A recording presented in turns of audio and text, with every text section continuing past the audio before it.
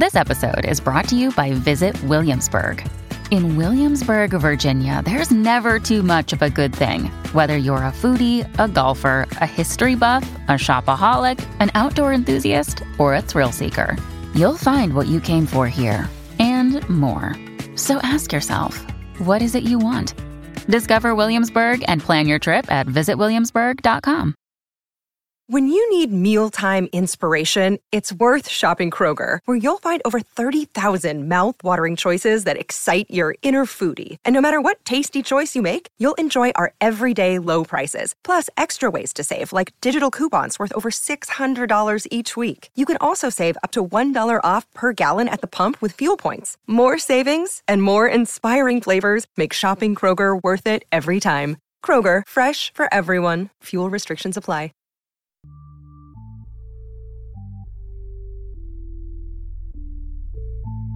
Hi, this is DJ Silvis of Monkey Man Productions.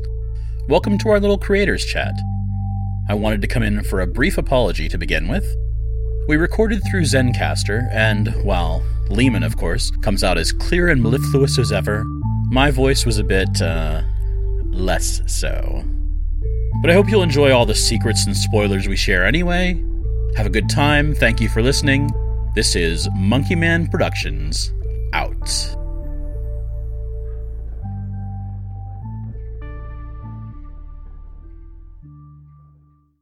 I'm Lehman Kessler, actor with DJ Silvis, writer and producer, and we are not on the moon. We are on the planet Earth, but we're here to talk about the moon, aren't we, DJ?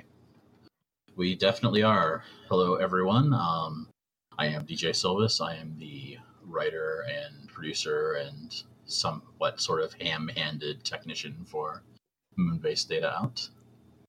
And as I mentioned, I'm Lehman Kessler, and I play Roger Brigado Fisher. Yes, so we, this is sort of a little bonus for all of you people who made it through the 20 episode countdown with us. Yay!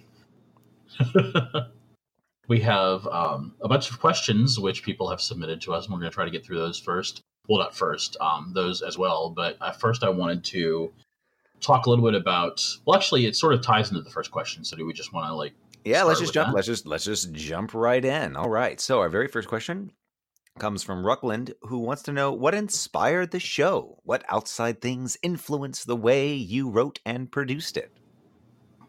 All right. Well, the inspiration for the show was a little bit of a sort of economic necessity.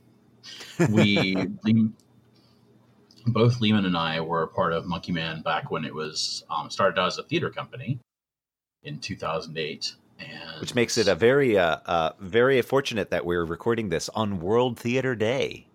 Well, that's true. I hadn't really thought about that, but we did start out with that back in 2008. Some friends of mine and I started Monkey Man Productions as a theater company to produce sort of geek-focused theater. We wrote sci-fi stuff and zombie apocalypse plays and things like that. And Lehman was actually in our first production. I guess Monkey Man hadn't started with the New Ideas Festival. That's just the first play you guys all did together. Yeah, we actually founded the company after that, but yeah. But yeah, our first actual production was the fall of 2008, Theater of the Obsessed, which was a collection of short pieces, and Lehman played King Kong. And a werewolf. Now, you ruined the surprise there. But see, so the moon comes into it pretty much everywhere, I guess. But yeah, so we started out with that. We did theater for about 8 or 9 years, and things sort of took a economic downturn. We had a production that we unfortunately lost some money on, went into hiatus for a while, and coming back, I was looking for a way to keep telling stories with people I liked collaborating with. But we didn't really have money to rent spaces. So we started looking at alternative media. We actually spent quite a while developing another podcast series that has yet to bear fruit, Whimsy and Whiffle's World of Wonders, which there is information about our website on because we are still trying to develop it. But as that sort of stretched longer and longer in development, I said, well, maybe I can write something smaller and easier to record, just pull one person into my web for it and sort of get going. So I have to say that the outside things that influenced how we wrote and produced it was wanting to do something that was sort of small enough to create and sort of get our feet wet without the difficulties of producing a full cast show with full sound effects and everything. So this whole situation reminds me of the time that I tried to plan this really like ornate and epic and like written out Dungeons and Dragons game, and just could never get the people involved around to do it. Like, it just, scheduling never worked out. Yeah. Too many people working at the same time. But there was like a smaller group. There's like, 3 of us who could get together regularly. Or like, well, why don't we, if no one else can get together, let's get together and we'll just do a kind of bullshit, like, seat of the pants game. And that was like an amazing campaign that like we had all sorts of fun adventures for, because we could actually do it. And there was no planning involved. Like, I think a major plot point was that no one had ever seen the horse before. And so they were like the first people to like have horses, and they were these beautiful, majestic beasts, So, I mean, it was just really dumb stuff like that. But there is something for, the art that just can be done versus sort of, necessarily the art that you're, striving for, or is the kind of, the main thing you're aiming at. Being able to just sort of sit down and get something on page, on film. I mean, I say this as a dude who has one of the most like lo-fi YouTube series that he's been running for 7 years. That's right. If by some chance you haven't already checked out Lehman's other project, other big main project, Ask Lovecraft, you should really go and take a look at that on the YouTubes. And I mean, and the only reason that got done was because it was so incredibly easy for me to do. Shoot it all in like one shot, be in front of a bed sheet for the like majority of the early days. And I was right. I understood how I would work. If I made it too difficult, if I made it too complicated to do, I wouldn't do it. And so I made it very simple to do. And I have like 1,500 episodes of this ridiculous show to look back on for my children to see as their father's legacy. So yeah, I think that sort of carries us into the next question as well. Well, I think do you want to look about the outside things that influence the specific way you wrote it, like choosing the theme, or choosing the like to make it just kind of like a 4 or 5 minute, I don't know, that requires me to pretend that a lot of this was planned out carefully, but fair. I think there you go. The influences as far as sci-fi is like I sort of go back and forth. Like I said, the other story idea we were playing with is more of a contemporary story, more of like sort of a paranormal thing. And I always seem to sort of alternate between stuff like that and harder sci-fi. So when I was thinking of something else to play with, it naturally became, okay, I've got a cat jumping on the desk. It automatically became a sci-fi story. And then the way I wrote and produced it, again, I just wanted to try something that would sort of be little pieces, just something that we could sort of like play with, but not get too tangled up in. Again, I knew that the audio production side of it was going to be new to us as well. And so I didn't want to get too bogged down in that stuff. So deliberately writing something that was one voice that didn't require a whole lot of like effects or anything, at least to start with. All right. Expressionist wants to know, what was the easiest and hardest part of jumping into this new medium and making an audio drama? Okay. And I mean, you sort of touched on a little bit of that. The easiest part, I think, was finding you because we had already done. Yes, I was. Yes. Yeah. I think that's a big part, particularly as like we're starting to look at casting for season 2 in another month or two here, that already knowing that I had you on board made a big difference. And so that was definitely one of the easiest parts, was finding my collaborator for the piece. Sort of the hardest bits were, again, learning the technical aspects, which I'm still learning at this point, and learning that there was actually a community out there. Like, it took me till about halfway through the series before I suddenly realized that, hey, we're not the only people in the world doing this.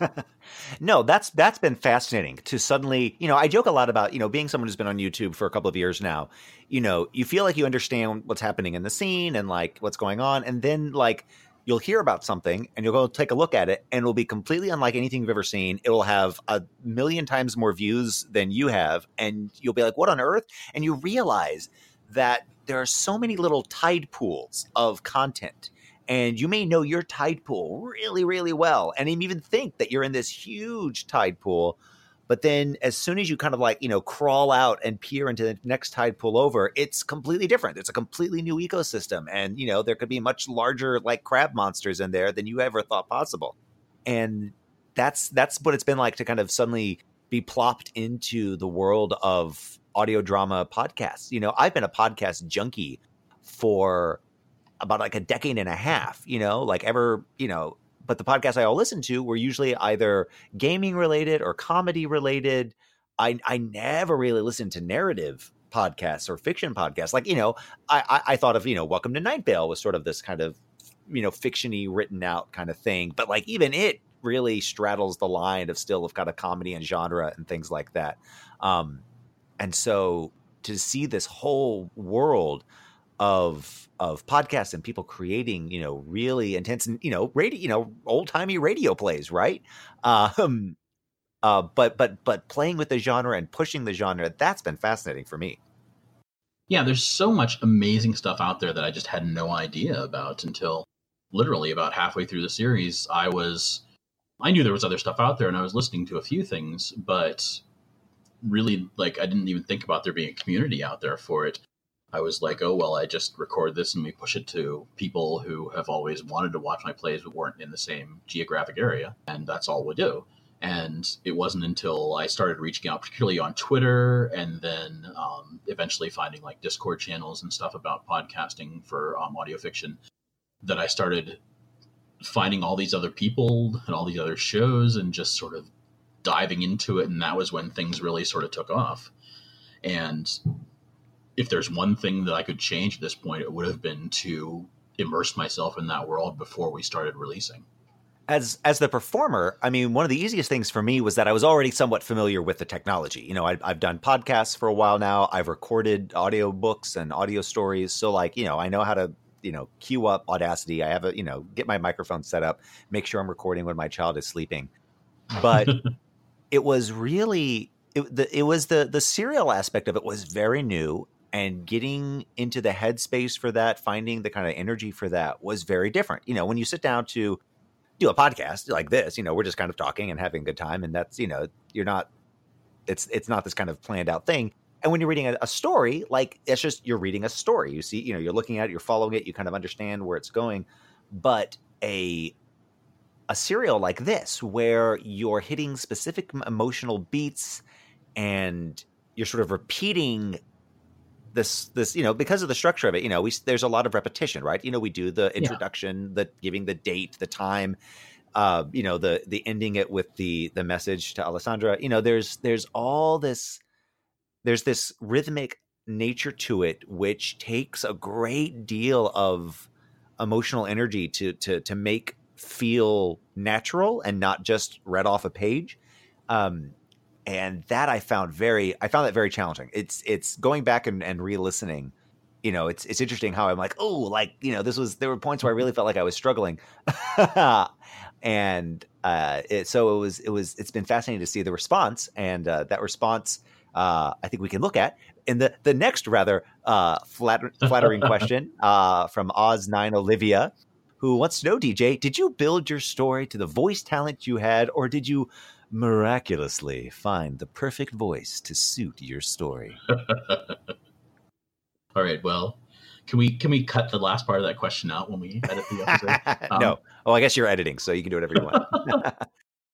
No. I mean, to sort of briefly answer the question, I very much knew, like, before I wrote it, that, I mean, you had agreed to the project, and so I was very much writing to you, and I've written to you quite a few times over our joint careers. So I knew starting that out, but as well, I'll just sort of briefly talk about the process, and then I'll hand it over to you because you created the character. But what we did was, with every episode, I would do a first rough draft, send it to you to do a scratch recording of, and then I would revise based on that, based on things that you added to it, things that you brought to the delivery that I decided that I wanted to expand upon. So yeah, and for me, you say I create the character. I mean, I read the words that were there. Like I very much, I'm always, as an actor, I like having dictators in my life to direct me and to tell me where to stand and what to say. And, so, for Roger, it was just finding kind of where he was at emotionally at any given point, right?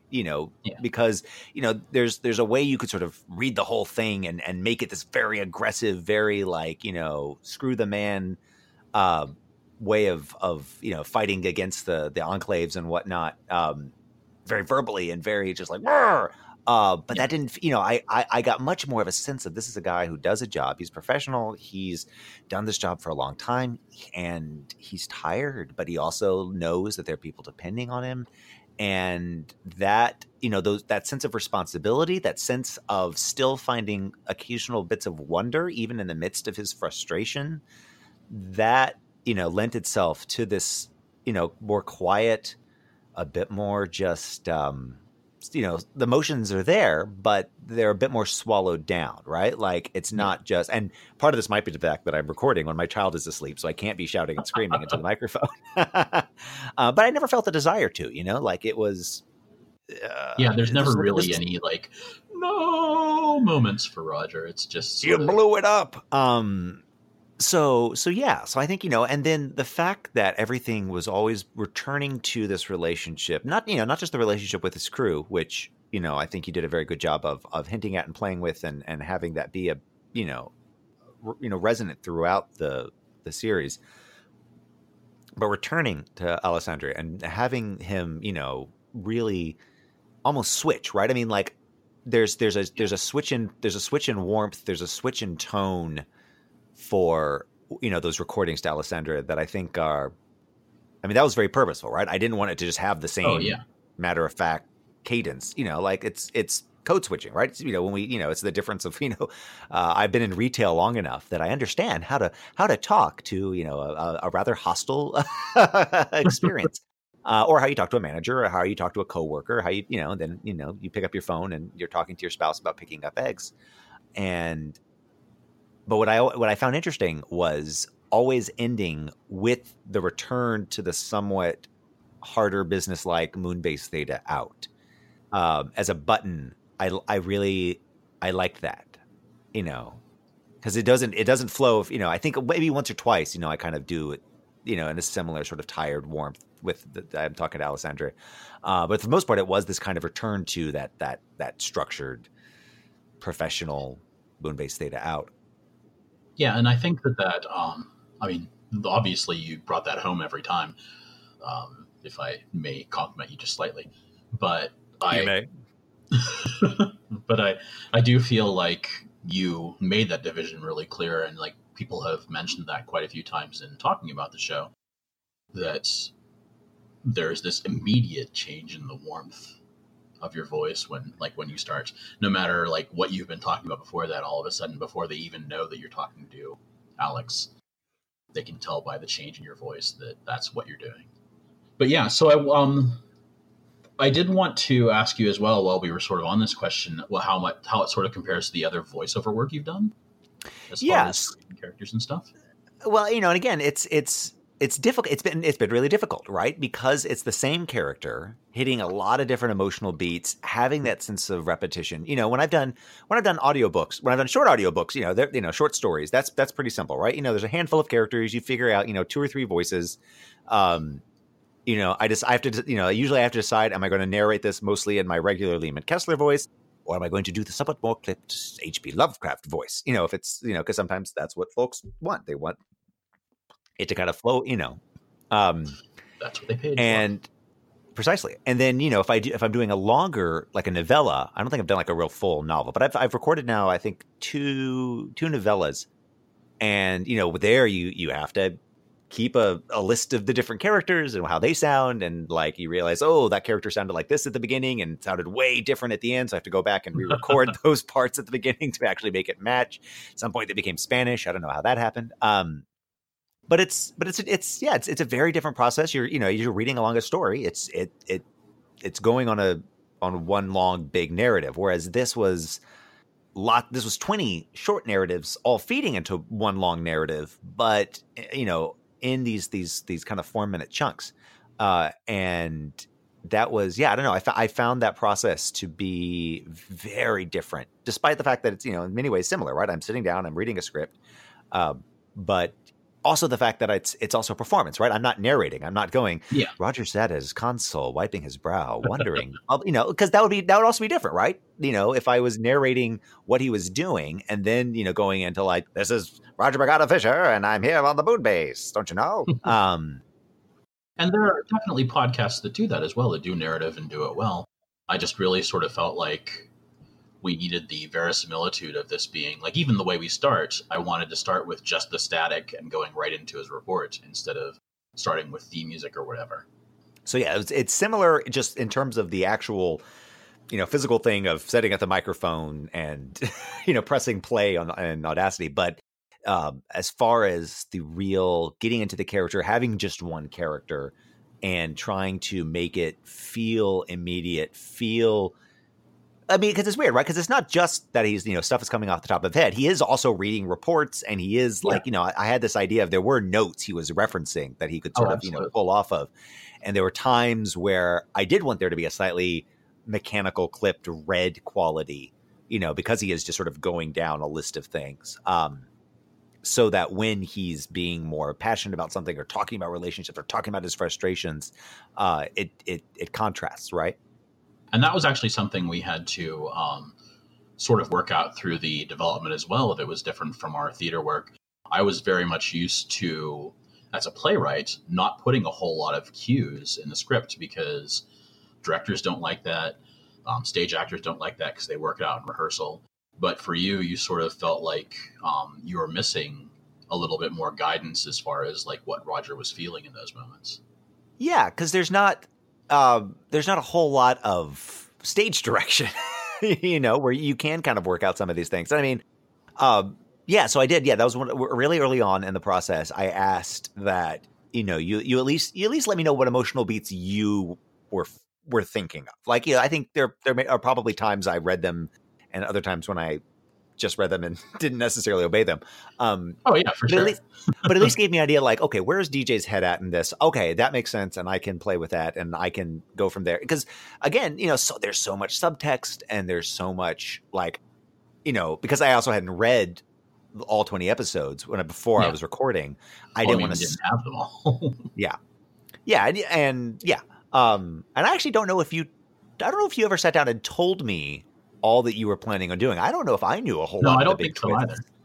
So, I definitely don't think early on that you knew like where it was going or where we were going to end up. So, and there were certain relationship surprises that sort of would like crop up from time to time. So yeah, so being able to have those little moments pinged for me so that I could be like, all right, so I can adjust and go up and down. And it wasn't huge things, right? Like, it's not something he's just like, I'm angry or I'm on top of the world. It was just little things to let me temper and play with the subtle variations. And I think that worked. I think having that direction definitely helped me for performance. And I hope it comes across more clearly to those who are listening.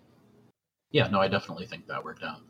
I also think that we've spent 25 minutes at this point in the first 3 questions. Well, this, if we need to come back and do Q&A number 2, the next question goes to me. It's from Elin Ruskin, who wants to know, did I record all the episodes in a single session? And I did not. I would often, because it was a much more taxing process than I expected, I would record only a couple in a go.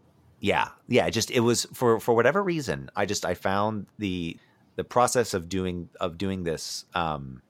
There was an emotional toll I wasn't expecting, so I had to pace myself, and I think it worked. I think I don't wind up sounding exhausted, although I was under there are time restraints because I could literally only record when my children are away or asleep, so finding the time to do it, and if I wait too long at night, then my voice is just tired after a day of yelling at small children.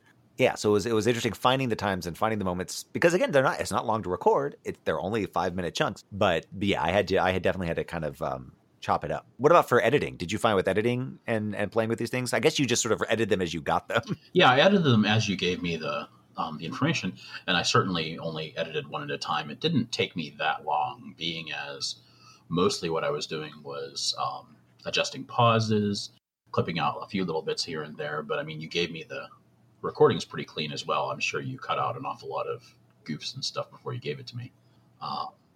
Or did you? I don't know. I have a if there's an egregious error, then I know what to do.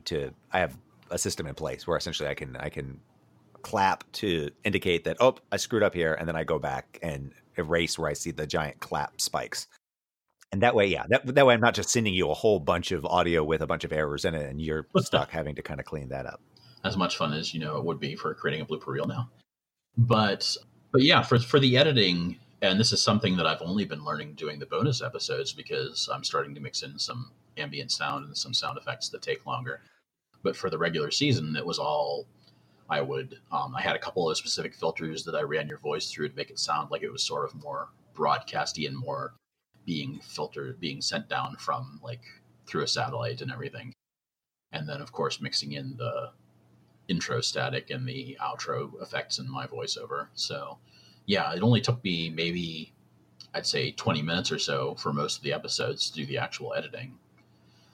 And then I started working on the bonus episodes and doing the other stuff. And as you guys will hear in a few weeks, the second bonus episode, which goes through 3 or 4 different scene changes, all of which have their own sort of ambient noises in the background, took me quite a while to put together. No, I mean, it's, someone who, has both done podcasts and has edited his own podcast, like editing, just simple, sound cleanup can be a real process. And you want to put out a quality, especially for something like this, where it's a fiction, and there's the stuff you leave in can be, is that meant, was that weird blip meant to be a plot point? Is there something breaking through the communication? It's you have to be careful, because that can really take folks out of it. It was probably one of the greatest discoveries for me. One of the sort of thunderclap moments was when I realized that I could adjust your pauses if I wanted to. Because that's always those things that as a playwright, you're standing backstage listening to the performance and you're like, just hold on a minute. And to actually be able to adjust those things was kind of amazing. Yes, I'm happy being your voice puppet. These next 2 questions both come from Practicing Human, and they're related more to writing and backstory. Practicing Human wants to know what inspired Roger to go to the moon in the first place, and just wants to know what the backstory on him before he went, and whether we're going to learn more about that in season 2. And I can't say a whole lot about that, because it is going to be a significant part of season 2, learning more about Roger's origins, sort of, and why he came there. But I will say that he did make a very specific decision to be there because he wanted to be on the moon. His work had always been as a communications officer with the Enclave on Earth. And so having the chance to go to the moon, he just couldn't say no to that. And I think, again, that sort of ties into the sense of wonder we sort of hear from him when he talks about helping with the astrophysics work, with the observational work, and talking about being out on the surface and looking out into space. I think these are things that he really wanted to experience. So I definitely think that very nice. That was a deliberate choice. As far as any more backstory than that, I think you're going to kind of have to wait. A lot of the journey in season 2, I think I've mentioned before on Twitter that season 2 is going to be more set sort of behind the scenes of the 20 weeks we've already heard. So it's going to go through the same sequence of events, but we're going to hear from other characters. We're going to hear more personal logs instead of the official reports. And so a lot of Roger's journey, and Roger's the only one who gets to show up in every episode because, you are the lead, is going to be about his life on Earth and about his relationship with Alex, and sort of going back and forth through that struggle. So Inspector Virlo Morton Lee Pod wants to know that, they know the base is on the dark side of the moon, but want to know if there was a specific site where you have placed the base. All right, and first of all, just to be a bit pedantic, there is no dark side of the moon. Oh, snap. They are on the far side of the moon. because the moon, of course. So there's cows and women with beehive hairs and. But yeah, both sides of the moon go through 2-week cycles of light and dark. I did choose a very specific place where I think their base is, and it's the Daedalus crater, which is just about in the center of the backside of the moon, far side of the moon, and is one of the places where, in my research, I learned that they have talked about would be the best place to put a radio telescope, because inside the crater, and specifically on the far side of the moon, there's the least chance of radio interference from Earth. So if you want to hear stuff way out in deep space, you want to be somewhere with the least interference at all. And then when I was coming toward the end of the series and Roger makes his trip to the close side, I had to figure out, okay, so if you've got bases on the close side of the moon, how long is it going to take him to get there and back? So I had to sort of like plot out a route for him and everything. And I want to put DJ on blast a little bit here. You know, he's joked about, you know, not really planning things out and sort of seat of the pants. But the truth is, he actually did a lot of research. Like when we were starting talking about this, like he sent over like just a dump of links about the moon and about like explorations of the moon and like, you know, like all this research. So this was very thoroughly, you know, thought out and used, you know, again to, you know, you're not going to listen to Moonbase Theta out to necessarily, you know, learn a whole lot about lunar astronomy, but like that was in the background, and I think definitely allowed there to be some verisimilitude, you know, to the point that I have friends who work in aerospace who really love this show and aren't like just yelling at me about like how we got, you know, important details wrong. Well, I tried, and I mean, I certainly never intended it to be like hard sci-fi to the point where it's sort of the Heinlein effect where he spends 3 pages talking about physics and says you can skip this if you want to, but I'm going to tell you. But but I definitely wanted to get the details right. And I mean, I just find that stuff fascinating anyway. I tend to do my research on the fly while I'm writing an episode, and so I would always go down this rabbit hole of reading about like radio telescopes or reading about tardigrades, and just all of a sudden an hour later I'm like, wait, was I writing something at some point there? Queen Jess wants to know, did you intend to parallel the rhyme of the Ancient Mariner from the beginning, or did you realize it was perfect later on? And how about the other poems? The poems were an interesting choice. I don't think I went in expecting to do that. It sort of came out of the Roger-Alex relationship and just wanting there to be something a little more sort of romantic. I don't feel like, and we're going to learn more about like where that came from in season 2 as we explore their relationship more. But I feel like it was started out as really deliberately like Roger's attempt to sort of reach out to his husband and say, here, I'm being romantic. I'm doing the things you want me to do. And so the poems, I sort of chose the other ones, I mean, the shorter ones that I use a few times. I think it's like 4 times in the regular series and then the final episode. The shorter ones I chose on the fly as I was going through. I just sort of like, okay, a poem would be good here. And I went and read some things and said, okay, that kind of clicks. But Rhyme of the Ancient Mariner, I think I got about halfway through the series and I was starting to think about what the final episode would be like. And I just sort of realized that's where he's at the end. He's in that same position where he is the sole survivor. Well, I mean, not really sole survivor because everyone's in stasis, but he is the sole, like, where he comes and is telling the story. And so it very much made sense to me that when he reads that piece in the Book of Poetry, that's what he latches onto for the end. And I guess I kind of wanted to be a little bit, you know, snobby and pretentious as well. Nice. I like it. Expressionist hits us up with a couple questions here. Was there anything you wanted to include, scenarios, details, character tidbits that you ended up taking out or couldn't make work? I think a lot of, again, I don't want to go too far into this because, well, I had a bunch of notes that I didn't use for season 1. A lot of them are going to be integrated now in season 2. But I feel like, again, it sort of came down to a lot of my research. I would get so excited about like all of the intricacies of how a radio telescope works or how hydroponic farming would work on the moon and want to like cram that stuff in there just because I knew about it, or else the research I did for the genetic archives bit. So there are a bunch of those things where I wanted to sort of show off. And I was like, okay, that has to just be for me. If the crew played Pokemon, what would their starter be, DJ? See, and I sort of like cheaped out on this, and my response to that was there are no Pokestops on the moon. But Well, it's interesting, right? I mean, I think, this speaks to that how alive you made these characters feel, despite the fact that we never hear from them, right? Like, but they come alive in the memories and the sort of the reminiscences and the bitching from Roger. Do you have opinions on what your starter would be? I mean, I would only be able to speak to like old classic, Game Boy Color Pokemon, because that's when I stopped playing. I don't know. I feel like Roger's a Squirtle guy, He's a soft boy. That's fair. Yeah, I really don't know. Honestly, it's been so long since I was involved in Pokemon at all. I know that they have in that world. Yeah, I know they have the classy new starter 3 that people are picking from or whatever, and I have no idea who I would assign those to. So, in a similar vein, if the crew could have one meal in space, what would it be?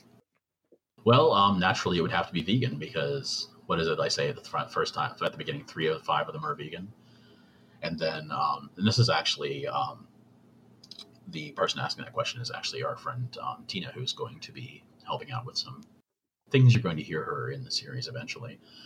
But she sort of pinned me down when I was talking to her about backstory, and she wanted to know exactly which crew members are vegan, because I sort of go back and forth with, she was like, well, Roger can't possibly be because he talks about drumsticks and talks about all these things. And I'm like, but sort of in my real like story in my head, I just sort of decided at one point that pretty much everything, and she sort of like caught me on the dairy milk thing too, because she was like, they talk about having dairy milk and dairy milk's not vegan, which is true right now, but who knows in 2098.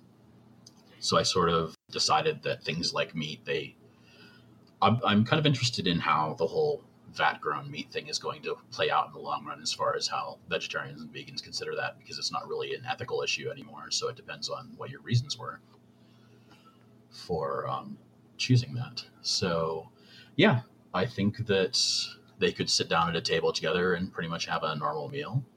I think a lot of it would still be sort of homegrown vegetables and stuff, because we talk about Nessa taking care of that in the farm. But yeah, in my world of the future, vegans can eat meat without feeling bad about it. Elena wants to know, how much of the universe and its events did you build before writing? Did you build it more while writing? They love to see the tiny windows into this universe, and they're wondering just how big that iceberg is below. I put a note in this because I was trying to make sure that I got the pronunciation right. I think it's Elena, so I'm going to go with that, and then she can sort of crack my knuckles for it afterwards if I got it wrong. But yeah, sort of answering the question, I did a lot of thinking about the world building as I was starting to put it together. Decided that it doesn't really make sense. I mean, I don't really, in my everyday conversations with my friends or family or at work, I don't talk about politics most of the time. I don't talk about the state of the environment and everything. So I decided I was only going to come out in bits and drabs, but I very much made sort of the big decisions in my head that definitely like were in a state of environmental disaster. The oceans have risen considerably, and in my decisions as far as like what enclaves there still are, we mentioned a few of the other ones in an episode here or there, that they had to be ones that were fairly well inland, because a lot of the like cities on the coasts are going to wind up underwater in the long run. No, and I like that. I've always been a sort of less is more as far as kind of world building goes. I mean, like, I like fun sci-fi fantasy worlds and whatnot, but being able to see glimpses of them is fun. And yeah, in a setting like this, it's true. We don't just sit around, as you know, Bob, but we are in a bicameral parliamentary democracy, which, just doesn't, that rings hollow. Yeah. And I mean, these things that, like the way that things are run, like feel different to us, but I mean, to them are just every day now. Like the fact that there aren't really countries anymore. There are enclaves which are owned by like corporate partnerships in various places. And it's more sort of like a constant system of mergers and acquisitions than any sort of like political jockeying as it happens now. So yeah, I definitely made those decisions. I made a lot of decisions about what the base was going to be like and how it was run. I read a lot about sort of the plans for moon bases in the future, things we wanted to do as far as mining, things we wanted to do as far as research efforts, that I tried to very specifically like focus their effort, their organization on. So yeah, I think I did a lot of it, and there's a lot of stuff that's still inside my head too that I never really wrote down. I have a pretty significant amount of notes piled up, particularly now that I'm working on season 2. But there's a lot of the world building that still just lives in my head. The next few questions are less questions and more threats. Karen just says, there better be a second season. Queen Jess says, how dare you? But then follows, will there be more? I think the how dare you is pretty fair. I know that particularly as we counted down the last few episodes, there were people who were getting quite upset with me. And I think an awful lot of people really expected that I was going to sort of pull Roger's feet out of the fire in the final episode. And of course, that's not what happens at all. But yeah, there definitely is a second season coming. As I said, we've sort of announced it a bit ago on Twitter, and I'm developing it right now. I'm hoping for maybe like midsummer to release. Right now, I'm just getting to the point where I think I'm ready to write the first episode of season 2 soon. I want to get the first 3 or so in first draft form, first 3 episodes, so that I can start like casting. Because like I said, my creative process for this with you, and I hope to continue this with other voice actors as well, has been to do a rough draft, send it to the actor to play with a bit, and then sort of use that scratch recording to inform my revisions. And I'd like to keep doing that. So I'm hoping that I have time to create and work with some voice actors and still be able to release season 2 by midsummer or so. And it's nice, right? Although it is a bit of a cruel trick, because I think when people say, will there be more, they're hoping that they can find out what happens to the rest of the story. So say, yes, we're having a season 2. We're going right back to the beginning to see how everyone else is suffering. I love it. I love bringing pain to people. And it's so funny, right? Because, we recorded and edited these like months ago, and so, and I remember just the process of going through it and reading it and finishing it up. But like by the time they started actually being out there and people were responding to it, and again, because you did such a good job of like keying into these communities, in that sort of the second half of the run, I got to sort of see in real time people listening to the episodes and responding to the episodes, which I hadn't seen before. I was telling people, hey, I'm doing the show. Like, you should listen to it. And they'd say, oh, okay. And, sometimes they would listen to it, sometimes they wouldn't. But I wasn't, quite into, it felt like throwing it into the vast open chasm and hoping that, people were enjoying it. But to go to, the places online where people are enjoying things, but are also talking about their enjoyment, which is very nice to see. Like, I understand Goodreads a lot more now and things like that, where there is that kind of immediate response, which, I get comments on my YouTube episodes. But this, I don't know, this felt much more visceral. And so to see, especially in those last few episodes, how people were responding, that was rewarding. I was not expecting that much sense of satisfaction and creative fulfillment, but it was spectacular. And honestly, when I started writing this, I very much expected this 20 episodes to be it. Like, I thought this was going to be a self-contained arc. We'd be done. I'd be ready to like work on the other series, which has still sort of been like moving further and further into the future for me right now. But I very much thought that 20 episodes were going to be it. We were going to leave him abandoned on the moon and no one would ever find out what happened from there. But certainly the audience is invested, and I'm very invested in like the character and the stories at this point. And I know in my head, I was telling a friend of mine about this the other day, that I have the entire thing plotted out from beginning to end now. I know however many seasons it might wind up down the road, where it would end, what would happen to everyone. It's just sort of figuring out all the stuff in between. Deciding at one point, when the point came that we decided to move forward, and it was only like maybe 3/4 of the way through the season that we really made that decision, I sort of had to decide, okay, not only how am I going to write myself out of that corner, but when. And I decided that it was really important for me that people know the rest of the crew a lot better than they get them in the first season. Because really, you only get like bits and pieces of them. You only get Roger's impression of them. And I decided that if I wanted to tell the fuller story, I needed to give them more of a sense of who these people were as well. So I decided to spend the second season focusing on that, focusing on character building. And then if, God is good to us and we all get to season 3, then that's when we would actually move forward in time. So there we go, folks. You got to keep on listening, keep on watching the skies. Yeah. And again, like, who knows, like, how long that would take. If people were only, if you folks are only mildly interested, then I can wrap everything up in season 3. If you decide that you want to hear more and more and more about these people, I'm sure I can, drag things on into tedium if necessary. That's when Kyle Katarn shows up. CD Rice wants to know, how is Alessandri? What, was he getting the messages? What's happening? Okay, again, some of that is going to sort of go into season 2 spoiler territory, but I think it's fair to say he definitely has been getting the messages. I think there's a point at which he doesn't anymore, because there's a point at which things are obviously breaking down on Earth. Well, this was something, yes, as a performer, I had to figure out, okay, is he actually receiving it? But then, every now and then there would be responses. He would be responding to things that were responses to stuff that he had sent. So I was sensing there was back and forth, and it wasn't just like, I am talking to a dead planet Earth. Yeah, and again, one of the things that I'll try to make a little clearer in season 2 and sort of go into more of the mechanics of is how the messages were being conveyed back and forth, because in my head, the idea has always been that the corporation just sort of takes their time with delivering purely personal messages back and forth. They get them and they're like, well, we'll get around to sending that to your family when we want to, which is why Roger decided to add into his contract that he could tag little personal messages to his official reports, which had to be distributed.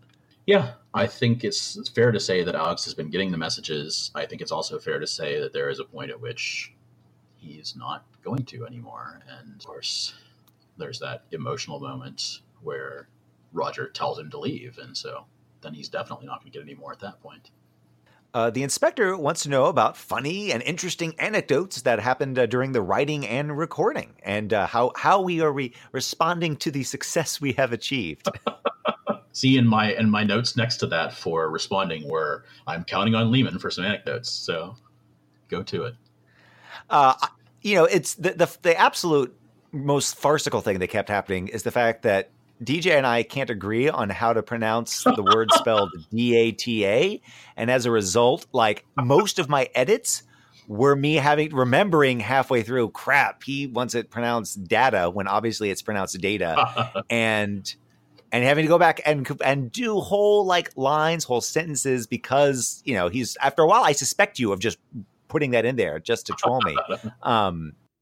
But yeah, that was the most farcical thing, was the fact that it wasn't so much that I thought that was the accurate way to say it. It's the way it just felt to me like the way Roger would say it. So, and I see. Well, I as Roger, speaking as the creator of Roger, I feel like I know how he would say data. See, it flows data anyway. Yeah, that was a funny thing. It just sort of kept happening. And then just the response. I mean, it's funny, right? You talk about the success we've achieved. I mean, what's been hilarious is to see the response from people and to have friends, be like, oh, sure, I'll listen to this. And then a day later being like, where's the rest of it? I need more. Yeah, it's really been amazing. I'm so incredibly grateful for the way people have shared links to it, have promoted us on Twitter, the amazing reviews we've gotten. I think every review we've gotten has just said really nice things about it. And the few times that it did sort of point out issues, they were issues that I wanted to know about and wanted to work on making better. And just the enthusiasm people have had for the story is really the main reason why I've stayed.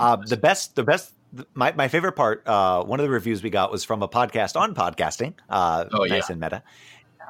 And half of their review was just freaking out at my name, because my name, Lehman Kessler, got used by the Adventure Zone for a dead character that one of their players impersonated. So for 2 or 3 episodes, they just kept referring to one character as Lehman Kessler.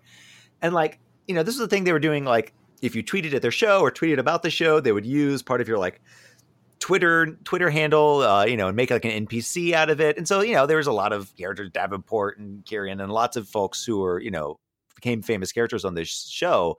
but they all always just had one name. And the fact that Lehman Kessler, like if they just said Lehman or they just said Kessler, I think it wouldn't have been a big deal. But the fact that they used my full name to the point that like I genuinely suspect there are some people who see my name online and think I've named myself after this character. Because I've come across people who have Lehman Kessler built into their like avatar names. And I'm like, hold up. That's me. Calm it down.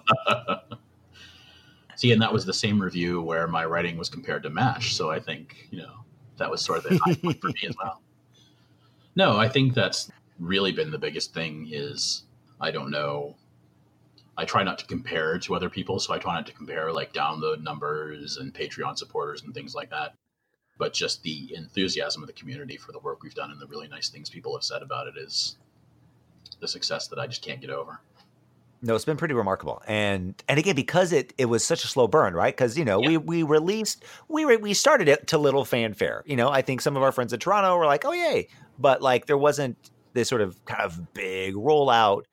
And so to then suddenly see it explode. So by the end, my mentions were blowing up as folks were talking about the show. And I was getting really amazing compliments about the show, about my performance, going all to my head. Which I deeply appreciate. Thank you, everyone. That was remarkable. Because and this is the type of collaboration that I've not really done before. Podcasts are one thing. The type of podcasts I've done, which are usually kind of pop culture reviews sort of things, or horror reviews, stuff like that, interviews. They're a whole other beast from something like this. Which is also very different from a stage play, right? Because most of the plays that we work on, we work on it for weeks and weeks and weeks and weeks, and then it goes up over 2, maybe 3 weekends if we're lucky, and then it's teardown. Whereas this, was weeks and weeks of prep, and then weeks and weeks and weeks of response, and that's been really remarkable. Yeah, and I mean that's the thing too, is that it just keeps on going. Like for us, we wrote and recorded all of this stuff last August, September. We literally had the entire season in the can before we started releasing them. And so to all sort of the way things have grown from there, and really all we've been doing is I've just been like putting it out on Blueberry every week and just posting the links. But you really began upping promotion. And I think, at one point you made kind of a pivot to Twitter, which is weird given like what a nightmare hellscape Twitter can be. But there are these tide pools, and if you can find them, and if you can and if you're not eaten by a giant crab monster, or they're not full of white supremacists, then it's amazing. And so far, audio fiction doesn't seem to have that particular problem. Yeah, for sure. Well, I mean, and some of it too was I started out the same way I always went, promoted for the theater company, which was mostly focused on Facebook and then just through our website. And neither of those was getting us anywhere. Facebook is almost useless now for getting news out about anything. And of course, our website was like only followed by the people who have seen our shows. But yeah, definitely finding Twitter was just like the huge like sort of crest of it for me. And that was when everything really sort of turned around for us as far as getting some attention, getting some really real listenership out there. Like the first half of the season, we literally had, I think it was 700 downloads for the first 10 episodes. And now we're at like 8,500. So yeah. And that's phenomenal, right? And the unfortunate thing about making content on the internet is you reach a milestone, and it goes from being like the thing you were hoping for and loving and needing, and then it immediately becomes, well, this is garbage. When am I going to do the next step? When am I going to get 85,000? So I think we are luckily have stayed grounded enough to really appreciate where we're at, and it's a nice place to be at, where you are receiving a decent amount of attention, and it hasn't just become the rung behind you, and you're grasping for what's above. And I'm excited about what comes next. Inspector talks about what the stresses that are now involved with these expectations, and I had very few expectations when this started. For sure. I wasn't sure. Okay, this was a fun project. I like working with you. I like working with Monkey Man. It wasn't a particularly, aside from it being a kind of emotionally different and difficult task, just, doing the recordings and making sure they were to kind of my standard. I didn't have this massive expectation of either response or audience or anything. So it's been remarkable to see that response and how it's kind of fed itself and played and continues to build. Yeah, I really think the main stress I have right now, as far as expectations, is just wanting to like keep serving the story in the ways that we have already, in expanding to the additional characters and everything. As I like sort of stack up my notes for season 2, it's just really been wanting to find ways that I'm going to talk about these other people that feel as natural, feel like they're still set in the same world, but so that they all have their own stories to tell as well as Roger. So, well, should we jump into that? Should we jump into what's going on? Yeah. So those were sort of all the formal questions. I think there was Inspector Verlo, Morton Lee pod, which Inspector Verlo, Morton Lee is another podcast that I might like sort of throw out a reference to there that's worth checking out. It's sort of a detective-y thing that one of our friends on the Discord channel is putting together. And we'll put in a little plug here for the Discord channel as well, the Podcast Junkie Discord, which is pretty well advertised around Twitter. And I'm sure if you do a Google search for it as well, you'll find has a Moonbase Data Out channel where we post a bunch of stuff about the show, and has channels for a bunch of other audio fiction that has really been a great community. But they also asked about the tech. And all I'll really say about that, because again, I'm still learning, is that right now I'm using Audacity, which is like the sort of stepping stone for people who are doing the sort of thing that everyone wants to move beyond, and not really using much as far as plugins or anything. I've just been doing some very basic filtering with Roger's voice. And as we get into the bonus episodes, which was my next talking point anyway, I'm starting to play more with sound effects. So, stuff that comes next. We have 2 bonus episodes for season 1, which are going to come out on April 15th and April 29th, respectively. The first bonus episode is titled 21, and it's the week before the series actually started. It's the week before the episode 20. And then the second bonus episode is titled -1, and it is a week after the final episode of the season. I don't know. Of course, again, don't want to give away any spoilers, but I think both of them add in pretty significant ways to what you've heard already in the main season, and sort of give you a little bit of a taste of what we're going for next season, as far as more personal logs, more personal recordings, more relationship-y details. So, and then, I think I've talked a lot already. I had sort of put in here as well, talk about season 2, but I think I've already talked a lot about that in answering the other questions as well. Did you have anything on either of those points that you wanted to sort of insert or tease? I mean, at this point, I'm following along. I'm excited to see where things go. You know, DJ does a very good job of keeping me in the dark as well as you guys. So, I don't have any secrets to share. It's and as an actor, right? Like I very much appreciate the effort DJ puts into this, right? You know, I think as a team, we're both playing to our strengths. You know, I have no desire to take hold of the reins and be like, all right, here's what we're going to have Roger do. And here's when he gets his, pet raptor that he's going to run around with Gatling guns.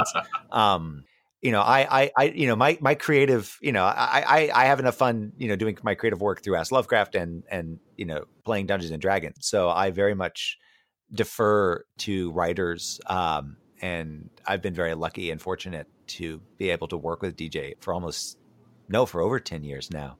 And I'm really excited to see where things go. Yeah, so we are, again, at this moment sort of creating, I'm sort of at the point of creating season 2. And again, the notes are stacking up. We are going to hear from all of the active crew members throughout the 20-week sequence. So the other 4 who have stayed awake with Roger, and we're going to hear from Alessandra. Are we also going to hear from the tardigrades? We are going to hear about the tardigrades. Hear from the tardigrades, because no, I've got a series of cute voices, which I really think can help launch our program into the next stage. Moonbase Data Out babies. There we go. We definitely need sort of stuffed tardigrades for the merch shop. with little Moonbase Data Out t-shirts or something. But no, things are coming together. I have a pretty good idea of each character's arc at this point. And yeah, I expect to be writing actual episodes soon. But yeah, the last thing that I wanted to sort of touch on, and then we can sort of make up some sort of gracious way out of here. But I wanted to talk a little bit about the finances of this whole thing. I know that it's not always a cool thing to talk about, but again, full transparency. We posted a while ago on our website, and I shared the link around sort of talking about our finances from 2018 and just exactly the hole we dug ourselves into getting set up for podcasting as far as buying recording equipment and getting set up for hosting and all those things. And I'm fine with that, but one of the things that I really want to sort of step up our game in season 2 is to be able to pay the voice actors some. I hate asking people to give me their work for free. I don't do it to the visual artists that I've asked for artwork from. I wouldn't do it to people like who I was trying to support their arts or crafts. I wouldn't say, hey, give me this for free. And I really want to be able to give our voice actors something back as well. So we have a Patreon right now, and you can find the links to our Patreon pretty much everywhere on either in our Twitter or they're on our websites. But I'm really starting to try to push that to sort of help build up our financial support for season 2. I know a lot of podcasts will do a separate Kickstarter or something like that. I honestly, with putting together the notes for season 2, with writing the scripts and everything, and with running all the promotional aspects of the show, I really didn't want to take on. I've done Kickstarters before, and that's a whole project in itself. So I'm really hoping that if you like the show, if you want to see more of it, that you will think about. The way I look at it is, if people would come and see one of our plays, certainly the ticket would be like $12 or $15, and that's supporting us for a year at the $1 level on the Patreon. So hopefully some people will consider helping us out with that as well. And if you don't like sort of the recurring aspect of Patreon, there's I never know how to say this. I know it's supposed to be just coffee, but the Ko-fi page thing, Ko-fi, which we have a link to as well, where you can just give like a little one-time $3 donation to us and just buy us sort of a coffee, which ties into our support as well. Yeah, and this all, I mean, I'm someone who, has been doing a web series for a long time, and I eschewed advertising for it, just, kind of made that business decision, and I've been using Patreon for a few years now. And Patreon is a remarkable way to be able to create art and see it be supported, and to support art. Like as DJ talks about, being able to have stuff that's out there, that's quality, that's supportive. This is something that we've really prioritized for a long time. Even when we were doing kind of theater that was largely passion projects. Those of us in the company weren't getting paid, but we always we try to make sure that either outside artists, tech people, other folks that we commission, we don't want to take this stuff for granted, and we don't want to make a sort of assumptions about, art, and art wants to be free. Well, yeah, but people also have rent, and this stuff matters, and we're proud of it. Something I had to learn way too late as an artist was to not feel embarrassed or that I needed to apologize for my art and for wanting that art to, be recognized and I don't, rewarded is a weird word for it, but supported, right? And I think this has been an amazing show to work for, and to see the response to it shows that it, the story we're telling, the kind of tales that we're getting out there do matter to folks, and the support we've already reached. I mean, the patrons we already have, we're incredibly grateful to. One of the main bonuses that Patreon has over like a one-time PayPal payout or coffee is that it gives you an idea going forward. Okay, this is the support we have. This is what we can plan for, because we know we have these funds there.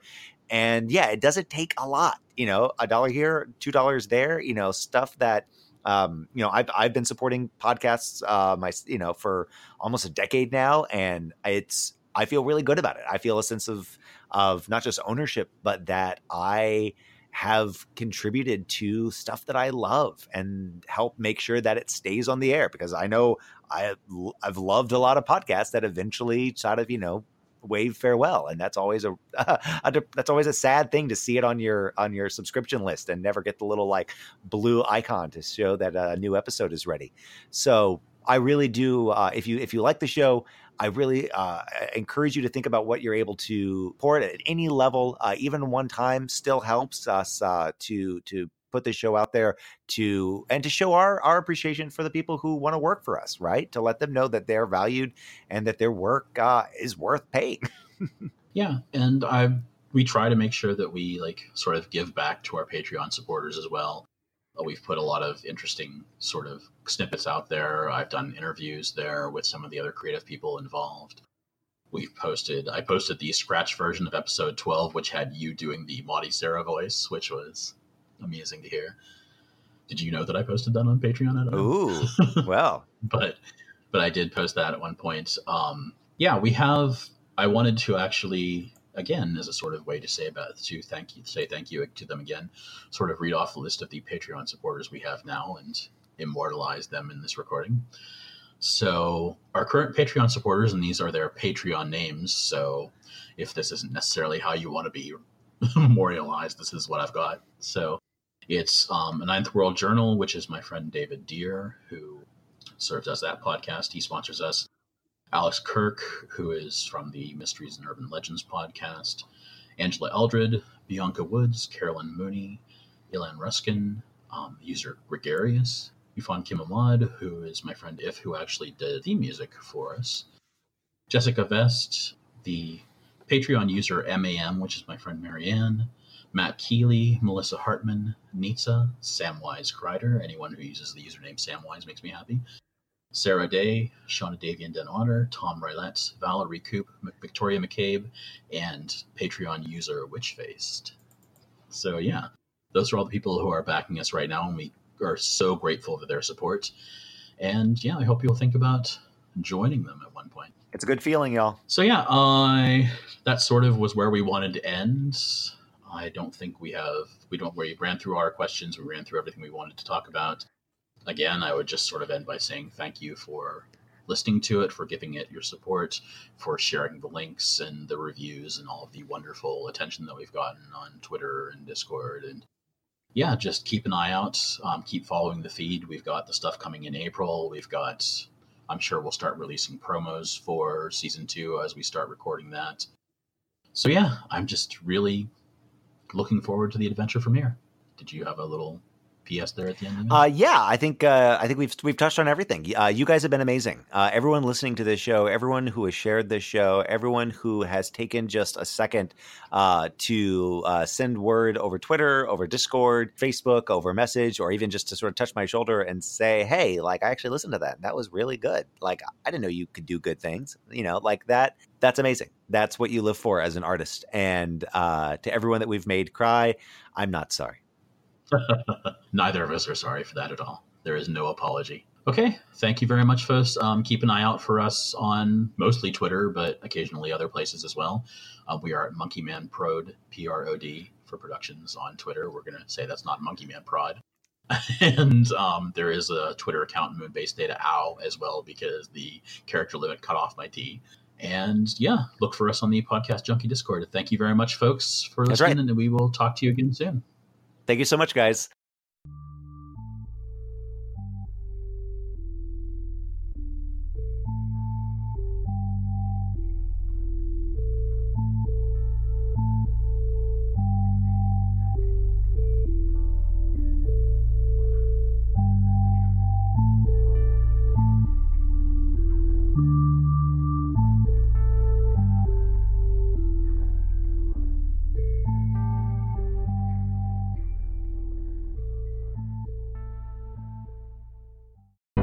The Fable and Folly Network, where fiction producers flourish. Are you there? I think I'm getting something. Why are you recording? For science. Did you hear that? We're a little off schedule. Maybe it's the aliens. I'm studying electromagnetic phenomena and anomalies. I don't think losing people is scary. I just don't want to do it anymore. Just together. Radio check, who's this? I didn't do it.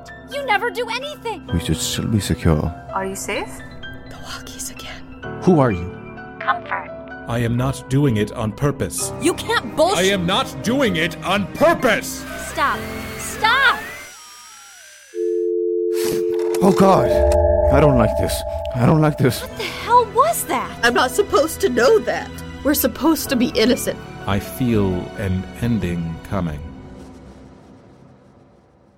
Oracle, a sci-fi anthology podcast set in the not-so-distant future. Season 2, Transmission, available in bi-monthly episode releases starting July 1st, 2023. Or listen now to Season 1, Iris, wherever you get your podcasts.